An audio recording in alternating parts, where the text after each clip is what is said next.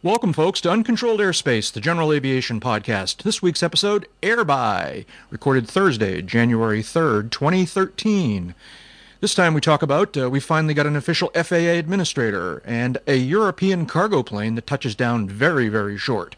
Jeb tells us about his new EFB tablet computer and what really caused the infamous Concorde crash. It may not be what you thought.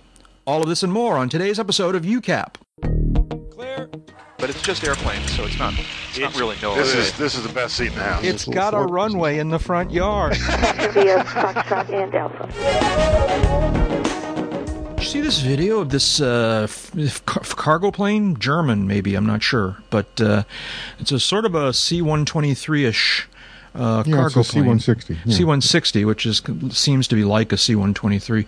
But so it's a Hercules-like two-engine turboprop. It's basically a twin-engine C-130. Yeah. And it shows it coming in to land on final it kind of looks fairly normal until it reaches the touchdown point. Have you seen this? Did you watch this video? Yeah. This is a pretty intense landing. He's one of the world's lucky SOBs. Yeah, really. He is. He truly is. Well, it's just remarkable that because he doesn't seem to arrest his arrival path in any way there that last 100 feet, when if he'd have just nudged the throttles a little bit, he would have gone over that. But I question whether he actually recognized that berm with that road across it was between him and the touchdown zone. Right. Well, he's aiming, I don't know what he's aiming for, and he didn't have much of a flare. But if you watch the video all the way through, I'm not convinced that wasn't maybe by design, because he doesn't have a whole lot of runway. That's what I was thinking too. Okay, so just for folks who haven't seen this video, this cargo plane is coming in on a relatively low angle approach, but didn't look unusual until it reached the touchdown point, and it actually ended up touching down on or just prior to this access road that was a ways before the beginning of the pavement of the runway, which was a ways before the actual touchdown area. And the people who were pointing us to this video kept making comments about how the photographers were really lucky because they didn't get clipped by this airplane. Now, by the way, I'm not convinced that there were any people in a really, they were close, but I was looking at it pretty carefully. They're not under the wing. Yeah. So, but it touched down on the road, and I actually think it touched down prior to the road. And it touched down on the rising side of the berm, not there in the flat. Yeah, if you go to 43 seconds into the video and then play with it, just the real fine touch, left or right, you can move it about a frame at a time. Yeah. You'll see the dirt coming off the ground on the rising side of the berm. Right, that's what I noticed too. Just ahead of the road. It didn't hit in the flat. If it had hit in the flat, I think the nose gear would have hit the road first. If it had been so low as to hit out there where it's a little lower. Right. I think if that raised terrain hadn't been there, he would have greased right onto the threshold of that runway and not touched anything in between. Maybe. I don't know. I have this, my theory is that he was in fact aiming for the road. So I ran the text, this is a YouTube video. You translated it? And I ran it through Google Translate, and it came up fairly broken English, but it seemed to be indicating that this guy was actually, this was a final flight. This was being delivered to like a museum or something, all right? And it was landing on a very short runway. And so my speculation is that the pilot intended to touch down on the road to give himself as much distance as possible, and really bad idea. And really bad idea, but I don't think that's the case. I think he misjudged this. Yeah. I think as Dave correctly pointed out, the roadway is slightly higher than the runway. Mm-hmm. And I think he was just grinning from ear to ear about how he's got this thing nailed. He's going to set down the mains on the threshold of the runway, and at the last second, it's like, oh, wait a second, that roadway is in the way. And whether or not he knew that, or whether or not he accepted it, I don't know. But if you go frame by frame, it's really interesting how The nose wheels over in one frame, the nose wheels over the roadway, excuse me, not the runway, the roadway, and the mains are below. They appear to be below the roadway right before they touch. Yeah, I agree with that. It does not appear touching the ground yet either. Yeah.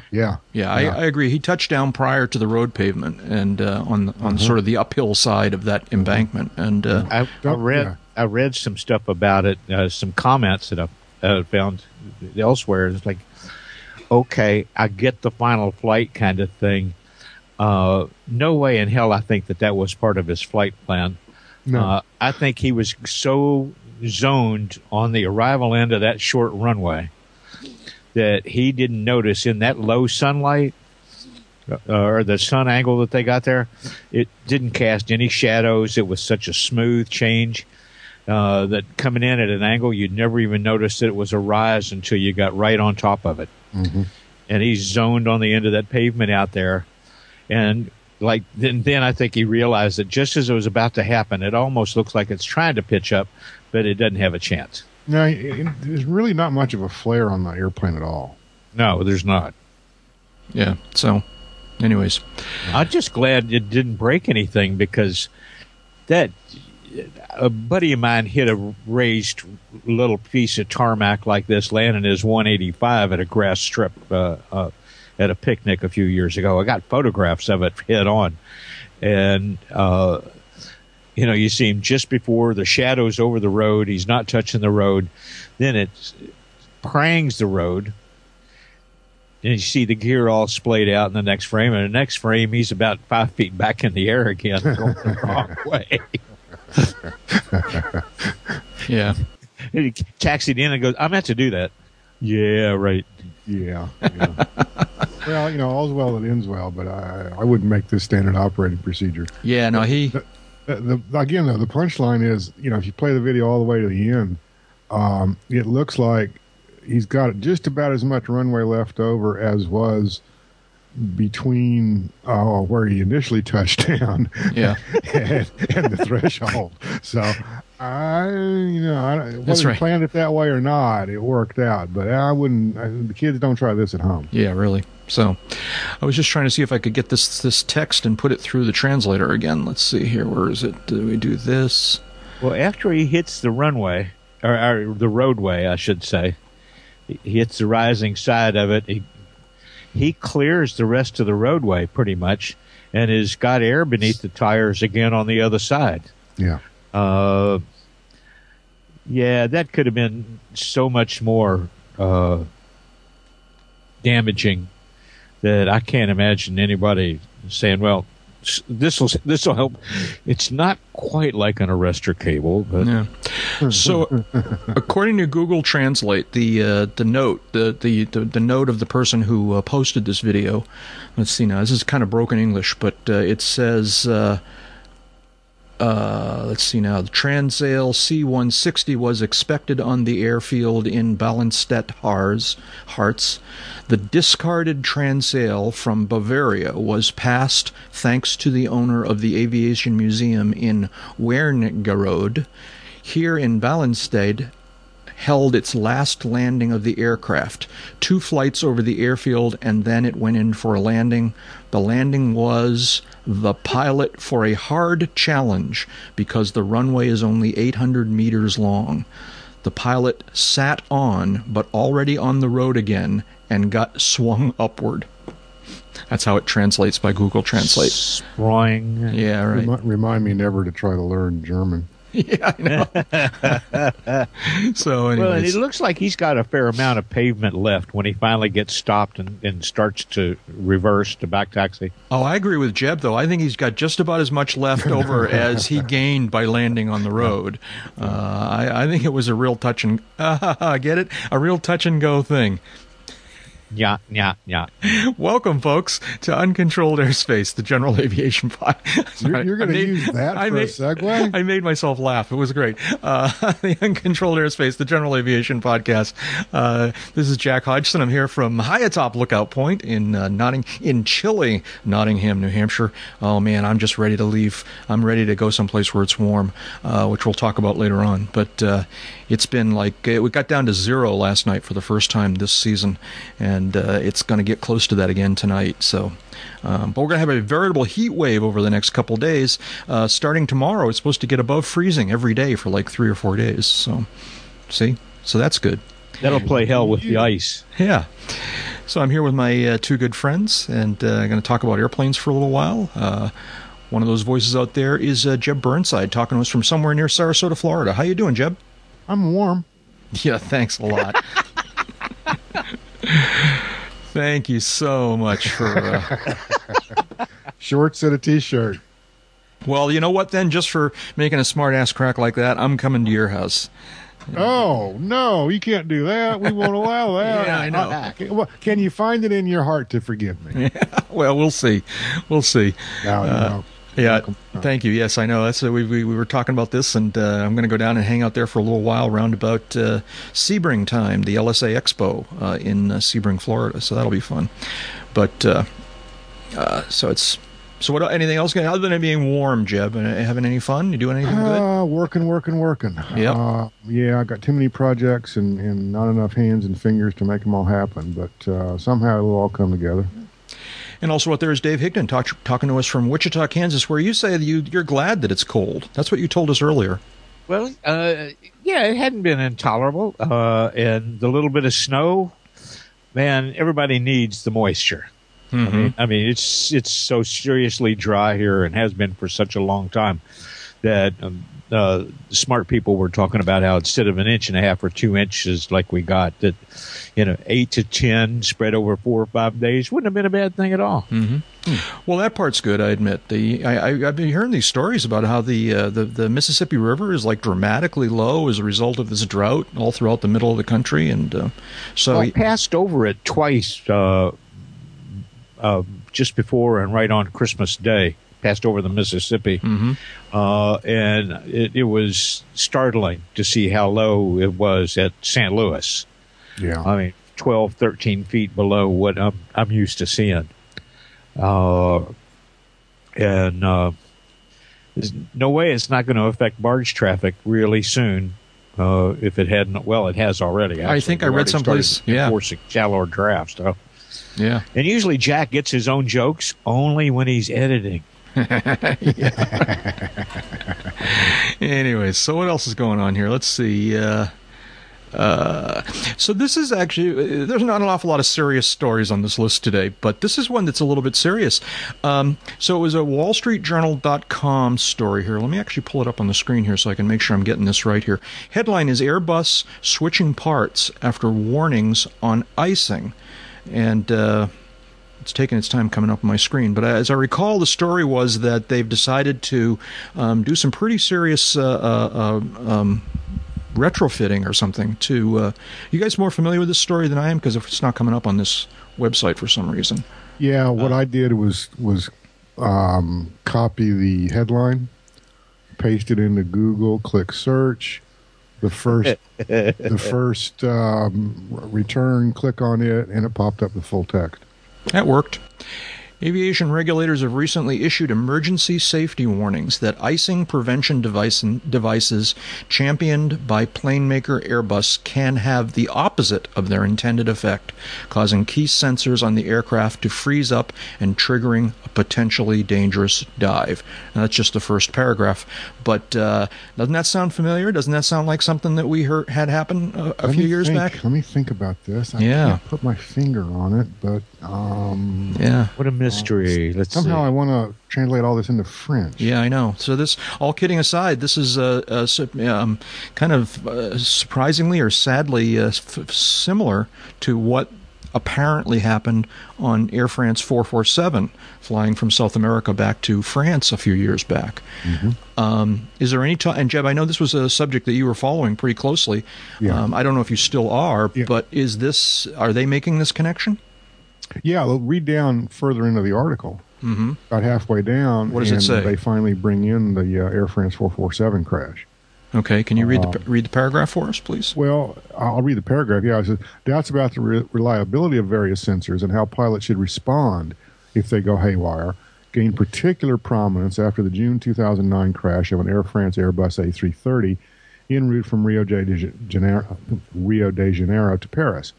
Temporary airspeed sensor malfunctions triggered a cascade of automated cockpit warnings that confused the pilots, who put the plane into a stall. All 228 aboard were killed in the crash. But this is not new. I guess the news here is that the revised product or new pitot tubes or whatever they're talking about here are not working out. Now, is this the equipment that was on? Reading further, and I'm doing all this on the fly here. That's reading okay. The third graph talks about the angle of attack indicators being the problem now, as opposed to pitot tubes. Back in, I want to go back to 2008. When Airbus and I'm going to butcher the pronunciation of the name of the company, Thales, was the manufacturer, I believe, of the original pitot tubes on mini Airbuses, and they were I forget the failure mode, or even if there was a failure mode, they maybe weren't getting hot enough, or somehow were becoming susceptible to some type of failure, presumably icing. And even before the Air France 447 tragedy, Air France had a program underway to replace those pitot tubes on at least their 330 fleet, if not all of their Airbuy and perhaps all of their aircraft. I don't recall all the details. The aircraft in question did not have the replaced pitot tubes. It had the old style, or the old the ones that Air France wanted to remove and replace on it when it crashed. It's my understanding that Air France very quickly after the 447 tragedy replaced all the pitot tubes and moved on. Now, according to this article, and according to apparently Airbus, the angle of attack indicators are also at fault. Mm-hmm. Are being determined to be at fault. And yeah, especially with a highly automated airplane like the Airbus, I can see where that would be a problem. The angle of attack indicators, of course, are those devices that you'll see on the side of a jet fuselage that pivot. Mm-hmm. They are mounted on the side and have a short arm, usually trailing aft, with a small airfoil on the aft portion of the device, and that indicator, that airfoil, of course, reacts in a certain way to the airflow going past the airplane and serves as an angle of attack indicator. Because it sticks out, because it pivots, because it's a critical flight item, it has to be heated also. Mm-hmm, yeah. And according to, let's see, it's not clear to me. Yeah, freeze up and causing key sensors on its aircraft to freeze up and triggering a potentially dangerous dive. Yeah, seems like what they're talking about here is a problem similar, if not identical, to what was happening with the pitot tubes. Yeah, that they're not heated up enough. I don't know. They're not hot enough. I don't know. Well, and it actually says that whatever is going on here not only doesn't effectively de-ice these instruments or these sensors, but may in fact aggravate the problem, which is kind of interesting. Yeah. Go ahead. Did the Air France 447 investigation find any indication that there might have been a problem with the angle of attack sensors on that airplane? Off the top of my head, no. Yeah, I don't remember hearing anything like that. It all talked about the airspeed sensors. Yeah, what the cascade of events started with basically iced over pitot tubes, which caused loss of airspeed sensors, which triggered a bunch of alarms in the computer system, not least of which was to trip off the autopilot and put a bunch of red X's on the primary attitude indicators, leaving the crew scratching its head as to what was wrong. This would seem to have a similar effect. Yeah. If these components are known to fail, I'm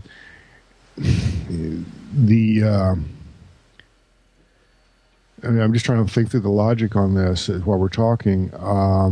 If you have airspeed but don't have angle of attack indication, I don't know if the Airbus system is smart enough to figure out that power plus pitch equals airspeed. And, well, wouldn't you? Yeah, I know, huh? If you set power to a certain value and you have a certain airspeed as a result of that, and you've got the pressure and the altitude and everything else, you can make a quick computation and say, yeah, okay, the attitude of the aircraft is correct because these other parameters are correct. Yeah. So, but I don't know if the software is that smart. David just sent us a link to an article that basically is, I think David's basic opinion here, position here, is that airline pilots ought to get some training in hang gliders, right, David? Well, in this particular case, the writer, one David Learmont, who was an editor of Flight International for a long time. Okay. He lauding the return of airmanship in this particular second airplane's issues with iced over sensors and their recovery. And I just thought it was interesting reading. It is interesting. Points out something that is kind of fundamental. At some point, we have to simplify all this stuff for the flight crew to operate and have to have it operate in a foolproof way so that they can work with the sensors that won't fail and have a control architecture that won't fail them. Yeah. So this is a story from flightglobal.com, which now you're saying this is about the exact same incident that the first story. Yeah, okay. Interesting. Yeah, it tracks. Let's see. It's certainly one of the incidents that has led to this story in the Wall Street Journal. Yeah. So very, very interesting. Yeah, it all is. No. I don't know where to go with it here. I guess we're done. Well, I don't know. I mean, if you would think. I don't know how to put this without sounding, all knowledgeable or something. But you would think, again, as we talked a moment ago, you'd think the software would be smart enough to realize that, if it loses one parameter or one parameter is out of whack, but all the other parameters are in whack, are nominal, that maybe the problem isn't the angle of attack of the aircraft, but maybe it's the angle of attack indicator. Right. And, goes back to, just because you lose airspeed, obviously if you're cruising at, 270 knots indicated, and all of a sudden it goes to 0, well, gee, I haven't hit a mountain. I'm still alive. So maybe there's some other problem going on here, and maybe I shouldn't disconnect the autopilot. Maybe I should just flash a warning that says, we've lost airspeed indication. We're going to maintain what we had a few moments ago until we figure the rest of the stuff out. Yeah. But I guess that's two. That's two, yeah. In a story that I think is probably not related, David, you've called our attention to this video of top 10 low-pass flybys of all time. Is there something new about this? I thought we've seen this before. Haven't we talked about this before? I couldn't remember if we'd talked about this. If we have, then edit that out. Well, let me look. I don't remember us talking about this before, but then again, I probably was having an adult beverage when we recorded that podcast. I would be shocked to know that. Yes, I know, huh? It starts out with the infamous Top Gun flyby.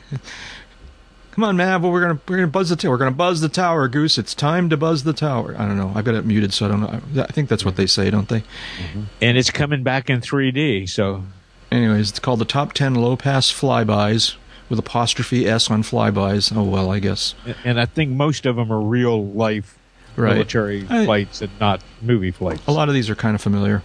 Part of me says we shouldn't even be talking about this because it's just you should not be encouraging this kind of behavior. I want to know if it has the one with the news reporter guy who's got his back to the. Apparently, it doesn't. Well, then how can it be one? How can it be top 10? How can it be a top 10? I agree. I agree. I don't see the Spitfire in here. There's a lot of Tomcats and 18s and some tornadoes. It does have this guy though. It has the guy at around 230. The guy who is standing out on the center line, and he just does not flinch. Yeah. That one's impressive. That one is impressive. Guy's got big brass ones. That was a pretty good one. That was impressive. And that's number 2 is a 707 or something, or a B-52 doing a low pass. Seeing? Yeah, there's a couple of those where the guys are standing not far off the flight path on a higher terrain, and you look at that and going, "Wow, he's lower than me." Yeah, I know, right? And the so-called number 1 is Blue Angel doing a low pass along the water over San Francisco Bay, and he not only is disturbing the water with his wake, but he's generating one of those funny clouds around the back end of the airplane. It's called a shockwave. Shockwave. Well, but everyone confuses it with a sonic boom shockwave, which it's not. It's just a shock. It would be if he went faster. Yeah, but in this particular case, in just about every case where you see an image like that, it's not a sonic boom shockwave. It's a shockwave that is usually there, but because of the conditions, it'll cause just short water vapor to. I don't think he's just short of it. I don't think these guys go nearly supersonic, that close to the crowd, that close to the ground. And there's a classic picture of the Cessna 150 generating such a shockwave. So, yes. So, anyways. What's next here? When it was last episode or one before, one of the recent episodes, I got all worked up about a proposal for Boeing to create a version of one of their jetliners that had wingtips that folded up to fit into smaller gate areas, and came across this picture of a military aircraft. First of all, it's an interesting aircraft. That's the main reason. I don't need to dredge up the folding wing thing. But this particular wing folds in 2 places to get it really narrow. And it's double jointed. Yeah. So this is from our forums. I dated someone like that in college. Yeah. Okay, listener. Moving on. Listener Ospilot Ben posts in the forums a picture of, let's see if he says what kind of an airplane it is. A Fairey Gannet. Fairey Gannet. And it's what kind of air? Is this like an attack aircraft? Must be an attack. It's not a fighter. Naval attack aircraft. Yeah, okay. From I don't know, 50s. Yeah, but even more. It was a post World War II sub hunter. Oh, there we go. So it might be attack. It might be observing. Sub hunter, they said. Yeah. So possibly more interesting than the double folding wings. All right. Yeah. Is the propellers. The counter-rotating propellers. Counter-rotating coaxial propellers here, which those are always. It's kind of cool engineering. It's always struck me as like of questionable efficiency, because that back propeller is getting some seriously disturbed air, and not. Yeah, but it's going the other way. Well, yeah, okay, so it's going the other way. So it untangles the air created by the propeller in front, right? Exactly. Yeah. Okay. I'm yanking your chain. I know you are. Yeah. The air doesn't know which way to go. That's right. It's not a P factor; it's a factor. Yeah. The air is very confused. Does this Wikipedia story talk about the counter-rotating props here? Let's see if we. No, but I bet. Let's see. Contra-rotating propellers. There is a link there too. Operation. It is well designed. If it is well designed, a contra-rotating propeller will have no rotational airflow, pushing a maximum amount of air uniformly through the propeller disc, resulting in high performance and low induced energy loss. Contra-rotating propellers have been found to be between 6 and 16% more effective than normal propellers. However, they can be very noisy, with increases in noise in the axial forward and aft direction of up to 30 decibels and tangentially 10 decibels. Much of this extra noise can be found in the higher frequencies. Maybe where the axial is. Yeah, the efficiency of a contra-rotating prop is somewhat offset by its mechanical complexity. Nonetheless, coaxial contra-rotating propellers and rotors are moderately common in military aircraft. Yeah. Okay. Yeah. No, I can see that. I mean, I don't know. There's a photo here of a Tu-95. Tu-95 and derivatives of it, I think, still hold the record for the world's fastest propeller-driven aircraft. Really? Okay. Yeah. Back in the 50s, I'm going to shoot my mouth off here, and someone's going to correct me down the road here. I read down significant aircraft, USSR, Russia, and Ukraine, and the first graph there talks about the Tu-95 Bear bomber and the Tu-114 airliner derivative, which holds the world speed record for propeller aircraft. Oh, okay. But faster than even that 150. Yeah. The only time I've ever seen one of these in person, there was for a while, anyways, one that visited Oshkosh each summer. Some sort of a bomber type aircraft, as I recall. It's been a while since I've seen it, but I want to say it was British, and anyways, those counter-rotating screws have even been trying on submarines.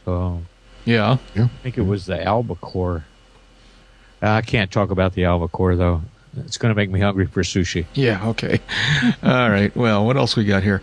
So, over the years, Jeb, you have been experimenting with various EFB, electronic flight book,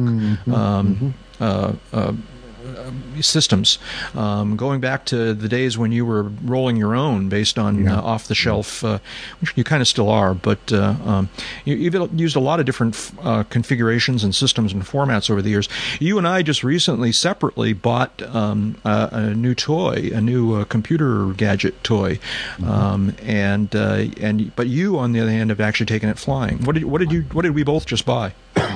I've got and you also have a Nexus 7 tablet, the 7-inch diagonal screen Android platform tablet. Yep, and which I'm finding is a very nice little piece of kit. Yeah. Now, how is this better for you than, because you've had an iPad for a while now? Yeah. I've got an original iPad. I call them an iPad 1. Mine has the 64 gigs and the cell capability, which gives it internal GPS. And I have used that as my chart case, essentially, pretty much since the time I've got it. So we're looking at a couple of years. Anytime I need a chart, it's on there. I use ForeFlight on the device, and I like ForeFlight. It's predictable. They keep adding stuff to it, and it's certainly one of the class acts out there in the tablet EFB market. But I've gotten really dissatisfied recently with my iPad, in part because it's an iPad 1. It's relatively slow. It's very sluggish, and just using it around the house. I've seen a lot of crashes, especially with Safari, sometimes with ForeFlight. I've never had a crash of ForeFlight that I recall, anyway, in the cockpit. But the whole thing was just a kind of a turnoff to me. And I've got an Android phone, and I was kind of curious about some of the new Android platforms out there, the tablets and whatnot. And as a result, kind of did some research and said, hey, this Android, this Nexus 7 tablet doesn't look too bad, and the price is a buttload less than I don't know. I didn't price any mini iPads, but I got to think it's still less than the mini iPad.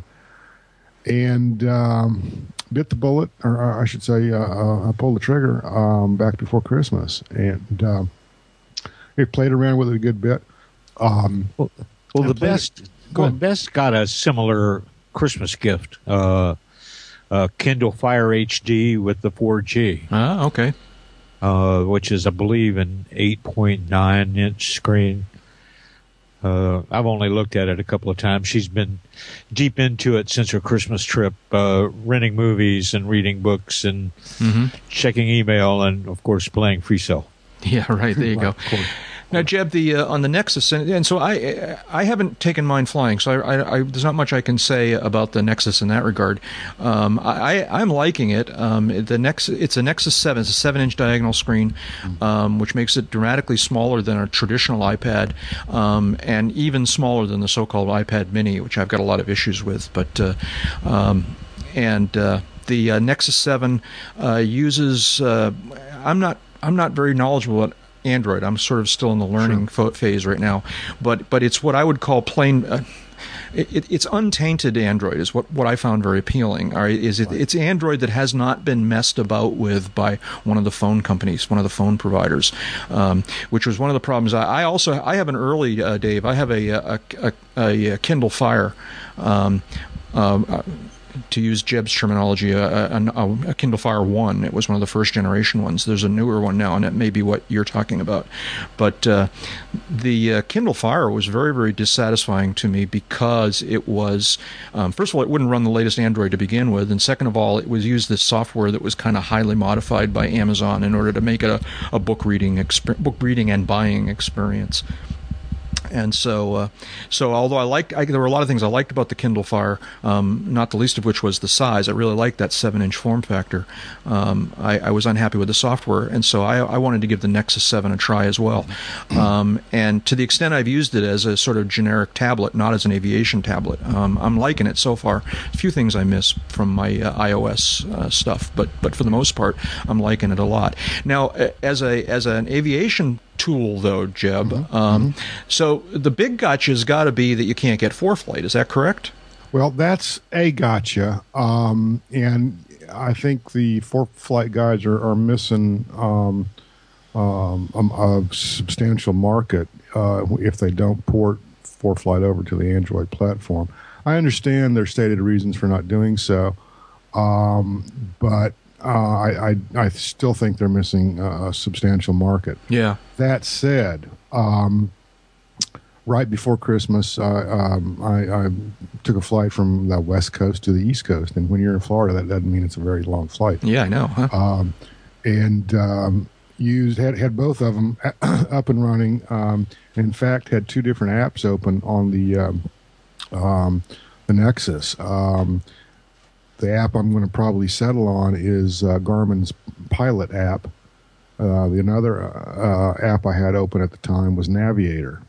And using the internal GPS on the Android, on the Nexus 7, it got a signal. The software followed my progress, showed me exactly where I was the whole time.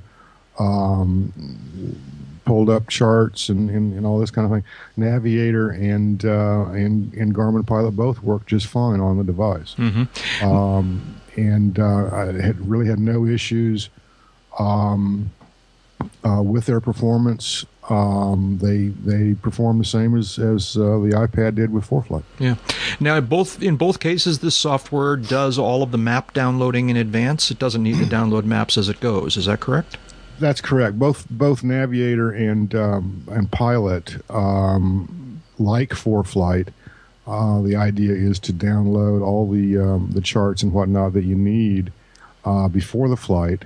Do your flight planning within the app, and when you're doing testing, of course, that means doing the flight plan 3 times.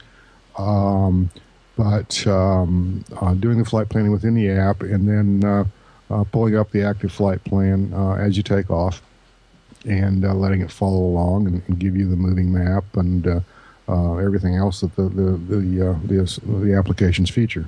Yeah, so it's a pretty nice deal. What is and the reason that's important, by the way, is because both Jeb and I bought the Wi-Fi only versions of the Nexus. So even if there was some sort of cell data connection ability at the flight levels, or at cruise level, couldn't do it on the devices we bought. Apparently there is. Jeb, you're telling me there is a cell phone version of the Nexus. I believe you. I just never seen such a thing. There is a cellular-capable version of the Nexus 7. It's another $50. I just didn't see the need for it. I've never, even with my cell-capable iPad, I've never signed up for the service. I've never used the cell side of that device. Yeah. No, that's actually been my experience on my iPad as well. I got an iPad that also had the cell capability, and I did sign up at first, and I drifted away from it over time. I found that a Wi-Fi only tablet was adequate for me.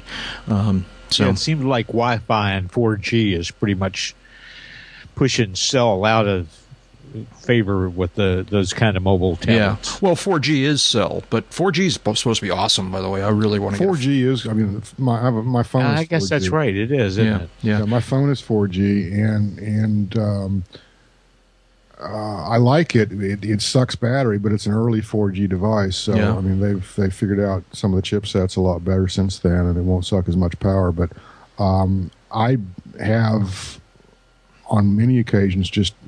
and most of the time when I'm out with my phone, I just turn off Wi-Fi. And I've got an all-you-can-eat. I'm grandfathered on Verizon with all-you-can-eat data. So, right. It's a no-brainer for me just to keep the 4G on all the time. Yeah. And it works great. I'm very happy with 4G on my phone. Yeah, and I've heard stories about 4G being remarkably fast. I mean, just like faster than some home broadband connections, So, anyways. Well, so... I mean, it's still early. I've only really made one flight with it. The flight back was the flight over to the East Coast was day VFR, no weather. The flight back was a little bit less comfortable, so I was more busy. Didn't really have time to play with the toys. Right. But I'm very happy with the Nexus 7 on several levels, not least of which being in cockpit, but. Also, around the house, it's fast, the screen's great, et cetera, et cetera. The thing that has really sold me on it, in my cockpit anyway, is the physical size. Yeah. The iPad, of course, is a much larger device, and using it in a RAM mount that I have on the control arm of my throw over yoke thing. It doesn't block nearly the same amount of real estate that the iPad blocks. Yeah. And it's just a matter of time and getting up off my butt before I get the appropriate mount for it. Very soon someone may find a used iPad on eBay. Mm-hmm. Yeah, okay. And you found that the 7-inch screen was big enough to adequately display what you needed. Yeah, I did. Two things. One, the charts are pretty much all the same. That technology's been figured out for some time now. Secondly, the pinch and zoom capabilities are pretty much the same also. So if there's something on a chart that I can't read because these old eyes are just not capable, well, I can zoom in. The main thing I was concerned about was approach plates and being able to read them. It turns out that the approach plate is about the size of the Nexus 7 to begin with, so there's not a whole lot lost there. And with the zooming capability, if you can't read some numbers or something like that, boom, you're good. In my application, I've got the Garmin 530 in the panel, so I've got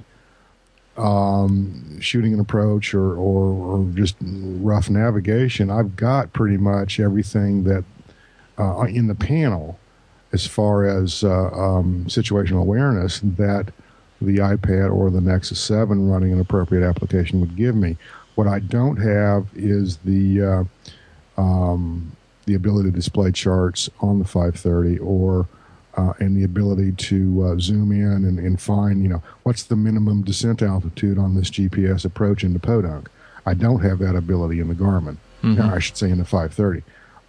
But I do have that, and that's really all I need when it comes down to it in the way of a chart bag, of an electronic chart bag or an EFB. So with that in mind, the portable Nexus or iPad solutions are great.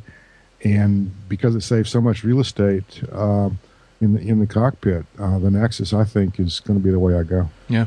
And I don't want to put you on the spot here because you probably don't have it in your head, but the pricing of these other apps, is it comparable to what ForeFlight was? Yeah, it is. ForeFlight, as I recall, is $79.95 a year. That gives you all you can eat charts and updates and et cetera, et cetera. The Garmin Pilot, I think, is I don't know, something a month. I think it's like, $8 or $9, $10 a month. So yeah, you're looking at a slight disparity there. But Garmin Pilot will also do a little bit more than ForeFlight, at least on a platform comparison. If I had an appropriate ADS-B receiver, I could get not only weather but also traffic. ForeFlight, I don't think, doesn't do ADS-B in traffic. I don't think. Yeah. And that's another consideration down the road. Is I want to add that capability at some point, which would also allow me, wink wink nod nod, to ditch my 396, which gives me the XM weather, NexRad weather over the via satellite delivery, and start getting that information free. If I sell the iPad and the 396, I'm probably way ahead of the game. Yeah. On this stuff. So I don't know. I mean, I haven't had a chance to fly enough with the Nexus yet to fully decide that I'm done with the 396 and the iPad, but I'm certainly headed that way. Yeah. David, anything you want to add to this? You don't own one of these devices, but I know you pay a lot of attention to this space. And well, I do. I haven't used a couple of these devices, but I've used the Root software that you guys have talked about, played with it some. It's all good stuff. I think a big part of it is getting what works for you and then working with what you got. Mm-hmm. I'm still using an old-fashioned, built-to-be electronic flight bag, which I believe has about a 6-inch screen on it. And it works great, approach plates and profile nav and all that stuff, but I'm not sure how much longer it's going to be supported because it's no longer being made or marketed. So time marches on. Yep. Yeah. I've also got an old Samsung Q1 if anybody wants it. Yeah, I know. I remember that was the exciting new technological solution. Well, and back in the day it was cutting edge stuff. I remember the first time I tried to launch with it, using it as a chart bag, and needed to pull up an IFR low altitude en route chart to find some fix that I'd just been cleared to, and the whole thing just promptly crashed right in my lap. And I'm like, yeah, I don't think this is going to work long term. You were an unhappy camper. I was not a happy camper. Fortunately, this was a trip to Oshkosh, and fortunately, I was stopping to pick up a passenger and whatnot, and basically bought every IFR low altitude chart in the place at the FBO I stopped at. So it all worked out. But at the same time, yeah, there's a moral there, folks. If you're thinking about transitioning from paper to electronic for your charting, don't automatically ditch your paper and think that you'll muddle through on the electronic charting the first time. You might not do it the first 5 times. There's always, it's an application. There's always a learning curve. There's incompatibilities, et cetera, et cetera. Fly with both of them for a while until you're comfortable, until you figured out the ins and outs. Nothing's more frustrating than trying to pull up a chart on an EFB that you can't find. Right. Yeah. So, okay, cool. Thank you. Yeah, I would spend 3-4 hours sitting with these things in the living room, playing with them, playing first with the instruction booklet, then without the instruction booklet, and I never got to try to do it blindfolded phase, though. Yeah, okay. But, inevitably, when I'd get up and use it, I would find myself wanting to do something that I didn't know how to do, or not remembering something I thought I knew how to do. And that's when you like talking on a cell phone when you're driving. If you're about to arrive someplace, it's best to revert back to old habits and put the damn thing away. Really? Yeah. So, otherwise, you might land on a road. Yeah. Yeah. Right. Short of the runway. Short of the runway. So. Moving on here, so this is an item that's been on the list for a while, and for some reason we've skipped over it for a few episodes now. But this is, I don't know, is this an interesting story? The Concorde. This is a story that you found, Jeb, and put on the list itself. It's from a website that's Patrick Smith's Ask the Pilot, which I have no idea whether this is a reputable site or not. Patrick Smith, for a couple of years, several years maybe, had a regular column on Salon.com. Okay. Called Ask the Pilot. And okay. I don't know Patrick. He and I've communicated a couple of times. He's a longtime pilot. He's an airline jock, and certainly knows his way around the airline community. I don't know everything there is to know about this particular story. I don't know everything there is to know about the Concorde crash. Yeah. Back in, when was it? 2000. Yeah, 2000. Yeah. Something like that, yeah. So just to try and summarize this somehow, so this is again from AskThePilot.com. The headline is The Untold Story of the Concorde Disaster. This is an article, again, on this website dated December 9, 2012. And at the risk of summarizing it badly, because it's a fairly extensive story here, he's pointing out that the conventional wisdom is that we've all seen images of the Concorde taking, in fact, there's one on this story, of the that final Concorde taking off with a big plume of fire coming out of its, sort of out of its tail, so to speak, or out of the trailing edge of one of its wings. And everyone seems to say, the fire is what caused the crash. And what he's suggesting in this article is that it may not be the case that the fire caused the crash. He's not suggesting it. He's saying it outright. And the opinion of Concorde pilots is that there were other reasons why that airplane came down, and the fire has nothing to do with any of them. Yeah, and that this airplane the fire probably contributed to the whole thing, because one of the things they're saying here is that the flight engineer shut down the remaining good engine on that side, unnecessarily, and that led them to have insufficient power to keep the airplane up, and as well as other. I remember this so well because Concorde was coming to Oshkosh that week. The accident in Paris, everything got grounded. Right, all the Concordes. The flight didn't make it in, and it was a big blow to everyone's expectations and all that. And like so badly done in too many cases in the last decade or so, people tried to turn this into a criminal act and turn it into a prosecutorial event. And what's spawned this article that Jeb put on here is the French court tossing out criminal convictions against, I think it was a mechanic at Continental, just in the last couple of weeks. Yeah. No, it was Continental generally. It wasn't. I don't think it was targeting any specific person. I think under French law, you're right. Corporations can be found liable for this. Yeah.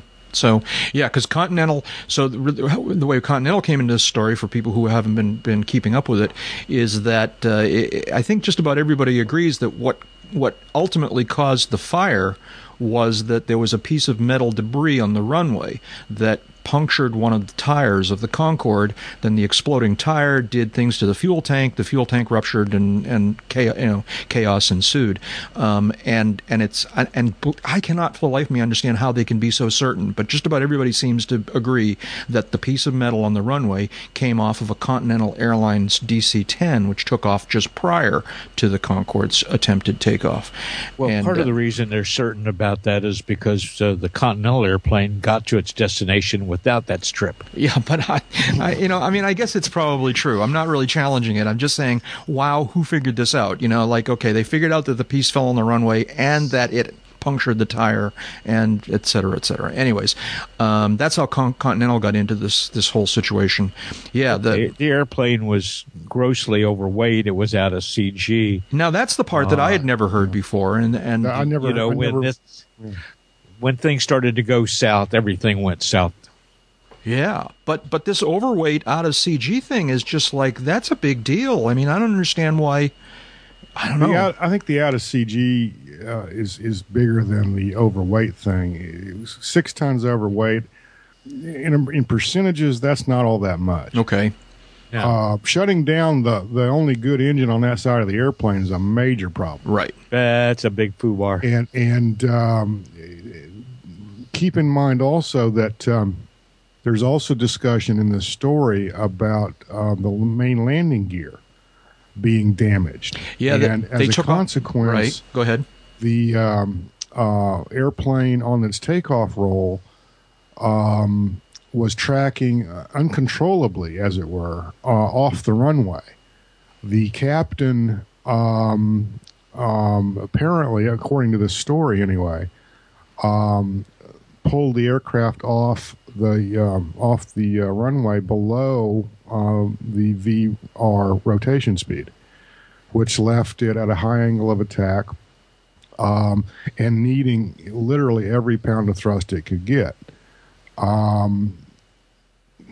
Add to that a fire, add to that being out of CG and slightly overweight. And then you shut down the only remaining good engine on that side, and man, you got a whole handful of problems. Yeah. You're just a passenger on the way to the scene of the crash. That's exactly right. Yeah. So it's an interesting story. Anybody who cares ought to take a look. It's from AskThePilot.com. The headline is Untold Story of the Concorde Disaster. And, yeah, pretty interesting. I don't know. Yeah. Crazy stuff. Which I don't, you hear about the, and especially when you're dealing in accident investigation or aviation safety generally, you always hear about the chain of events that lead to an accident, and how if you break a link in that chain, then maybe the accident doesn't occur. And there's just so many different stories, and so many, once a tragedy like this occurs, you start working the chain backwards and find all these different links that, if you'd taken one of these links out, maybe this wouldn't have happened, kind of thing. There's a lot of them here. It's not just running over a strip of titanium on the runway and cutting a tire. That, I'll admit, at the time sounded kind of fishy, but there wasn't any evidence or any other information coming forward to shed light on other problems with the airplane. Now, of course, we've got all these additional details that have come out. I'm sure they've come out, before today, but it does kind of add to that. Let's say add fuel to the fire. That it's not just one thing. It's not just a strip of titanium cut a tire and the tire exploded, sending some tire material into the gas tank and causing the fire. I tend to discount this article's minimization of the impact of the fire itself. Mm-hmm. I'm sorry, any fire on any airplane at any time is a problem. The story notes that because of the intensity of the fire and the tank kind of sort of emptying itself, self-emptying, if you will, the fire would have been out, in a matter of a few more moments.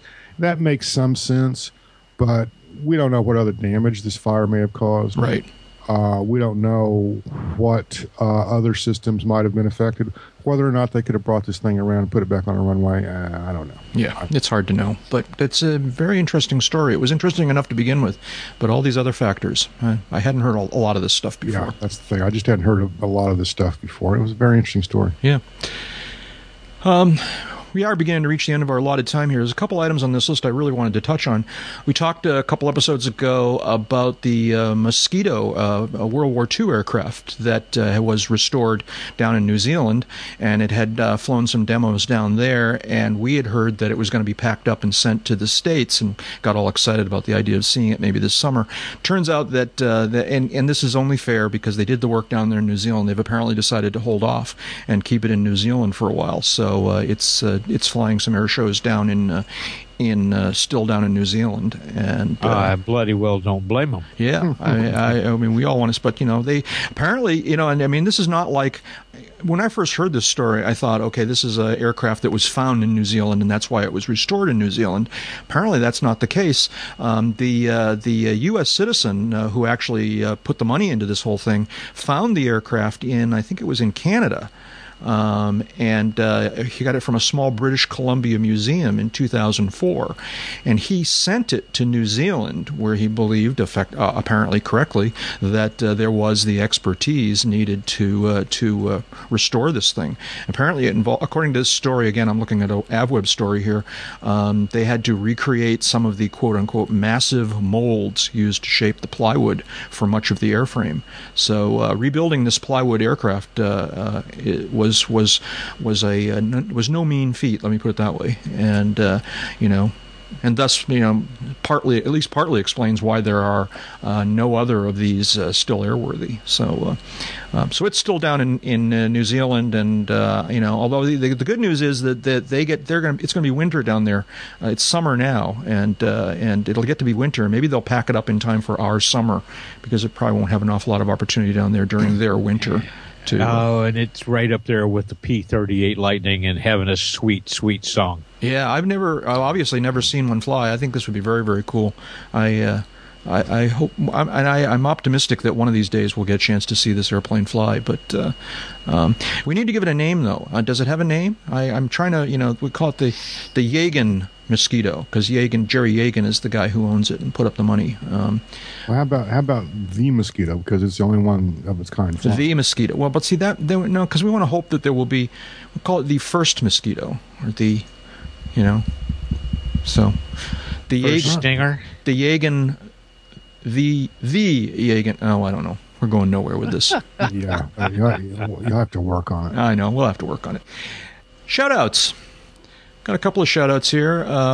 Let's see now. Who wants to do this first one? This is like, what a concept. Jeb. Yeah, what a concept. I know, huh? We have an FAA administrator again. Yeah, which is... Who'd have thunk it? Not the norm. I mean, if you sat down and added up the number of months over the last few years where we've had an official real administrator and not, it's a disturbing number. But yeah, so what happened, Jeb? Well, what happened is Michael Huerta, who had been acting administrator for more than a year.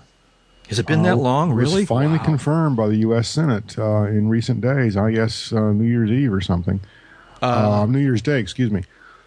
And is now the full-time, full-bore FAA administrator. If he serves out his full 5-year term as administrator, he will be the longest serving administrator in FAA history. Really? Is that true? Putting his 13 months as acting together with his 5 years. I see what you're saying. Okay, that's pretty interesting. Yeah. So, now didn't he actually get confirmed like on the second? Yesterday, right? Yeah, yesterday. Well, let's click the link. Where did I see this? I saw a story someplace that seemed to say that there was a whole bunch of I thought it was confirmations New Year's Eve when it happened, but I thought it was New Year's Eve also. So, anyways, congratulations to Administrator Huerta and to the Senate for pulling it off. I'm curious, though. Give me a quick civics lesson here. All right. So, Huerta was the confirmation involved, some sort of Senate hearings, some sort of committee hearings, and then presumably months ago. That committee then, waved their hand over his head and said, this guy's good. We recommend him. Does that committee recommendation go away, because we just changed Congresses here? All right, we just went. We hadn't yet. But I really didn't want to get into the politics of it. I'm curious simply about the civics of it. All right, and that is that if it had not been confirmed prior to the adjournment of the 112th Congress, it starts all over would again. The 113th have to have had that committee do the whole thing? I mean, it may or may not have done. If they didn't want to. They may or may not have done the testimony, but would they have had to vote it out again? Is what I'm asking. Yeah. Yes. All right. The nomination would have to have been refiled with the Senate. Mm-hmm. The Commerce Committee would have had to have acted on it on some level. They may not have had to have held full-blown hearings as they did. But if someone had objected, along the way, they wouldn't need to go back and do the hearings. Interesting. And then the committee, at its option, would forward the nomination to the full Senate for action. As I said earlier, all the nominations expired with the expiration of the 112th Congress. When the 113th Congress met today, there were no pending nominations. Yeah. Okay. We'll have to create a Schoolhouse Rock, song for appointing an administrator. That's like I am an administrator. I'm only an administrator. Oh, never mind. Okay. I know nothing. I want to. Yes, where's Sergeant Schultz when you really need him? My shout out is not really a shout out so much as an announcement. I think we agreed to this today, Jeb, that we're during Sebring. Sebring's coming up in a couple weeks, the LSA Expo at Sebring Airport in Florida. And we're going to hold a little impromptu, informal UCAP meetup during Sebring. And I think what we want to do is do it at basically the same day, same format, same timing structure that we did last year, which worked pretty well. And that would have it happen on Saturday morning during Sebring, which I believe this year is I should have that date in front of me. It's the 19th. Thank you, 19th. According to the Google calendar. Saturday the 19th, 11 a.m., and we'll try and get a table in the Terminal Building restaurant. There's a nice little restaurant there. Hang on a second. Now, are you ready? Are everybody sitting down? Yeah. Everybody listening? Everybody got the ears on? Ready. Jack, do you think this episode will be out before then? So we're going to do it there. So look for us in the restaurant of the Terminal Building. As an alternate, look for us. There's sort of a deck. There's sort of a porch. And the Friday of Sebring doesn't count. Out on the ramp side of that Terminal Building lobby, and a very pleasant place to hang out there too. So you'll find myself and probably Jeb, and unfortunately not Dave, but out there at Sebring on Saturday morning, 11 a.m. And look forward to meeting anybody who's in the area, and come on by. What else? You guys got shout-outs? I got one. Go. Long-time friend, smart leader, great pilot, and one of the co-founders of Bombardier's Safety Stand Down, Rick Rowe, who was hand-in-hand with Bob Agostino when this thing started years ago, is retiring after 24 years with the company. Retired let's see, yesterday. How about that? And he started out there as a technical writer. He worked up to get the experience that they needed to become a Learjet demonstration pilot. He's worked on the demo team. He's been the standard safety and training captain. He's been chief pilot of the demo team twice. He's been manager of the safety stand-down programs over the last few years, and kind of been part and parcel to it expanding into an international event with shorter versions at eBase and La Base, the business aviation shows in Europe and South America. So, Rick, good luck in retirement, man. I hope you can stand up to the free time that it'll give you. I know. See, that is a great program, and he deserves a lot of thanks for putting that program together and evolving it the way that it has. So, yeah. Any other shout-outs, Jeb? No. Just congrats to Huerta. Yeah. Yeah. Well, that's Jeb Burnside. Jeb's a freelance aviation writer and editor, serving as the editor-in-chief of Aviation Safety Magazine. You been working on anything fun, Jeb? Anything you want to tell us about? Working on a February issue of Safety. Mm-hmm. Working on a couple of projects for AEA's Avionics News, and looking forward to a couple more. I did a project for a friend recently. I'll be able to talk about it in a few months. Mm-hmm. And looking forward to Sebring. Looking forward to getting the next issue of Safety in the Can, and tackling some other stuff. So yeah. Everything's good. And just, I think long-time listeners know this, but just say it again. Sadly, Aviation Safety Magazine is not available on newsstands. It's by subscription only. If someone wanted to get a subscription, how would they go about doing that? AviationSafetyMagazine.com is a great place to start. Yeah. We've got some snippets of articles up. Might be some older articles that are available in full text, but you can pull out a credit card and subscribe right there on the spot. Yeah. And where else on the internet can we find you, Jeb? JEBurnside.com is a personal website. AEA.net, the aforementioned avionics news magazine.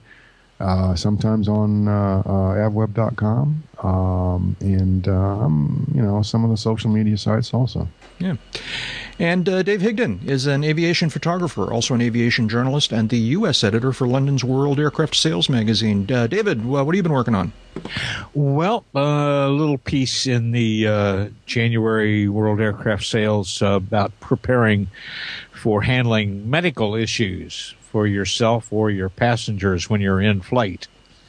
Some of the common sense steps that you can take, some of the more unusual preparations that you might want to take, particularly if you have anybody traveling with you regularly that might suffer from a little edema or maybe some heart arrhythmia, or who knows, or just bring 3 aspirin and call me in the morning. And where can people find you on the internet? Oh, let's see, avbuyer.com, AEA.net for the avionics news stuff, that safety magazine that Jeb was just talking about. I show up there once in a while. Or just throw a Google dart and remember that I'm not smart enough to be a theoretical physicist, and I never liked golf. And I'm Jack Hodgson. I'm a private pilot, a freelance writer, and a new media producer. You can check out my Kindle ebooks, or the Around the Field collection. Volume 1 has been out for quite some time now, and the Around the Field collection's about the stories about the people, places, and planes of the Oshkosh Fly-In. And Volume 1 covered years 1998 through 2001. Volume 2, which I just now submitted, is actually in the approval process at Amazon. Volume 2 covers years 2002, 3, and 4, and I'm crossing my fingers, knocking on wood, that it will be available for purchase in the Amazon Kindle store in the next couple of days. So check that out. You can learn more about that and my other Amazon Kindle stuff at amazon.com/author/Jack Hodgson, and in general learn more about me at jackhodgson.com and aroundthefield.net. Big thanks to Jeff Ward for his help with the show notes and in the forums. Please take a few minutes to check out Echo, the General Aviation online media channel, at uncontrolledairspace.com/echo. And don't forget, you can check out the rest of the UCAP website. You can chat with us directly and with many of your fellow listeners in the Uncontrolled Airspace forums. You can see who's doing what on the new ratings webpage of fame, and much, much more. All of that is at uncontrolledairspace.com. David, did you have something you wanted to say to us? Well, if you want to live at least until Top Gun Day in May, you need to go out and fly, because as Tom Cruise is proof of, time spent flying is not subtracted from your lifespan. Bye. And that's enough talking. Let's go flying. TTFN. I'm really not sure if I want to see that film.